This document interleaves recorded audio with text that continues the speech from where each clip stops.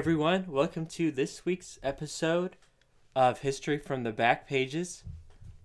We've looked at a variety of historical figures for this season's theme, Season 4. We've looked at a variety of kings, queens, emperors, dukes, presidents, and more. We're going to look at another president for this week's episode. We've looked at President John Tyler, President Zachary Taylor, and also looked at President Ulysses S. Grant when I watched the documentary that came out on History Channel on Memorial Day weekend. Looked at all three of the episodes, watched them, and then for the episode, which was number 2. So if you want to go back and listen to that one, feel free to listen to any of these past episodes. That one looked at my thoughts on it and kind of a review / preview overview of the miniseries. Now we're going to look at another president. This one is not the most well known. When you ask people to name 5 presidents, he's not one that will probably be named very often. And that is Chester Alan Arthur, the 21st president of the United States. And I'm getting this information from mostly Presidents Every Question Answered by Carter Smith, 4 by Alan Weinstein. I've used it for the other episodes we looked at for John Tyler, Zachary Taylor, and Ulysses S. Grant. Great source of knowledge. Really enjoy using it to conduct these podcast episodes. And President Arthur was sworn in 1881 when James Garfield, 20th President of the United States, was shot and killed by Charles Guty, who history now looks at as a man who was mentally ill. He wanted to be a diplomat in President Garfield's administration. He was rejected, wasn't qualified.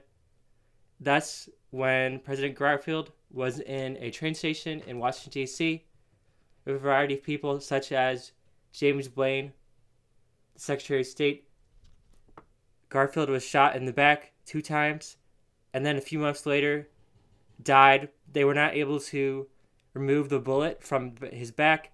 Also, poor medical treatment contributed to his death a few months later. So thus, Garfield passed, and Arthur got sworn in. Arthur was a member of the Stalwarts. He previously worked with Roscoe Boss Conkling, a political boss, a man of political machine. Corrupt. Think corrupt when you think of Roscoe Boss Conkling. At the time, getting bribes, doing dirty deeds, corruption. And Arthur worked with him. So the stalwart party of the Republican Party was the one that Arthur was part of. And there became a divide later on because James Blaine, who was Secretary of State under Garfield, now Secretary of State under Arthur, was part of the half-breed faction, which was a rival of the Stalwarts. So thus Blaine resigned early on in Arthur's term. But you might think that since Arthur kind of owed a lot of his political success to Roscoe Boss Conkling, that whatever Mr. Conkling wanted, Arthur would say, "Of course, my lord," or kind of be his pawn, his puppet master. Look at a lot of these ones we've looked at where the president had come in due to unknown circumstance or a tragic death. A lot of times the historical record shows people believed they would be incompetent or a puppet for their party's whims. But Arthur did not bend the knee to Roscoe Conkling and his stalwart supporters. He kind of distanced himself from them, which was surprising, and still is looked at as surprising, considering the power that the stalwarts had at the time. And some things that Arthur did that were good, some things he did were bad. He's not the perfect president. He's listed towards the bottom. He's not the worst. We'll definitely say he's not one of the worst. But he's probably towards the lower bottom. So like in the 30s or so would be where Chester A. Arthur would be ranked. Some of the things he did that aren't flattering, aren't good, was that he banned Chinese immigrants to come to the United States. At the time, labor unions and labor groups were not happy with Arthur. And one thing that he did was interesting. He was involved in looking at a bribe that took place, which this happened when Postmaster Thomas James, who was working for James Garfield, discovered that some employees of the U.S. Postal Service have been taking bribes in exchange for star route contracts in the West. And what is a star route, you ask? They were mail routes that were subcontracted to private companies since they were accessible by stagecoach or riverboat. They found 9 men guilty, but in the end, none of them faced any charges or any time in prison, even though there had been a foreman who alleged the government officials had attempted to bribe him and get these star routes ready to go. So in the end, none of the 9 men were found guilty. Another thing he did was that Garfield had died, so Arthur, he passed the Pension Service Civil Service Reform Act under public pressure, the first major attempt at reforming the corrupt civil service system. Basically, this was a three-person commission. It has to do with corruption. So instead of people in politics being given fancy positions and higher up positions due to political gifts or name, it was done on merit. So they actually were skilled, deserved to be in that position, not due to corruption, bribes, along those lines. Because Arthur had been associated with corruption due to his work with Roscoe Boss Conkling, the political machine underboss and one of the most corrupt men of this time in the 1880s. And at this time, there's still the growing tension, divide between the half-breeds and the stalwarts. It's looking like the Republican Party won't be nominated Chester Arthur in the next term. So the 1888 election, he probably won't be nominated. James Blaine's getting a lot of power as leader of half-breeds, and his faction, the Republican Party, he's probably going to be the choice, not Arthur. But there was one reason why it ended up not mattering for Arthur. He kind of hid it from the public view, but Arthur was very ill at this time. He suffered from Bright's disease, a fatal illness of the kidneys, but he kept his horrible and poor health a secret. So no one knew that Arthur was in a sense dying at this time in the late mid-1880s. And ended up in 1886, only 2 years after leaving office, he passed away at age 56 due to Bright's disease. And it's interesting how a president who comes into office can be viewed as very corrupt, but his term actually ends up being one of the more honest and less corrupt terms in recent memory, which is pretty interesting, especially due to Roscoe Boss Conkling's kind of influence. His term was short, like I said, because James Blaine was the more powerful.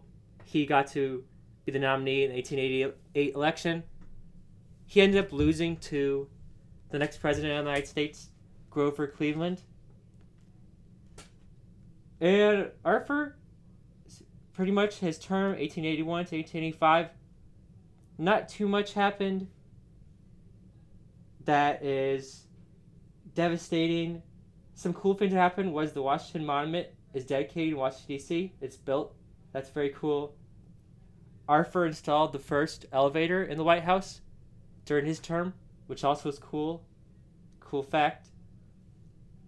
And another thing I want to talk about, his wife, the First Lady, Ellen Lewis Herndon Arthur. She was the only child and born to a well-connected Virginia family. She was also had a beautiful voice, singing gift. And sadly, she didn't get to serve in the White House as the First Lady. She died suddenly out of nowhere of pneumonia a year before his election as vice president, so in 1880. And Arthur had to refurbish the White House himself, install the first elevator. He got help from his sister, Mary McElroy, who served as the hostess for White House gatherings and parties, which that definitely helped Arthur, who is now a widower at the time. And that's pretty much all that needs to be talked about President Arthur. He's sworn in suddenly to the death of James A. Garfield, who assassinated Garfield. President James Garfield shot and killed by Charles Guti. Chester Arthur takes over. His presidency thought to be going in one of the most corrupt, ends up not being as corrupt as could have been thought. And I think that's really it for this week's episode on Chester Arthur. Not a ton happened. Some cool quotes that I like to talk about. I like to read quotes if I can find them. And one he said was, "I may be president of the United States, but my private life is nobody's damned business."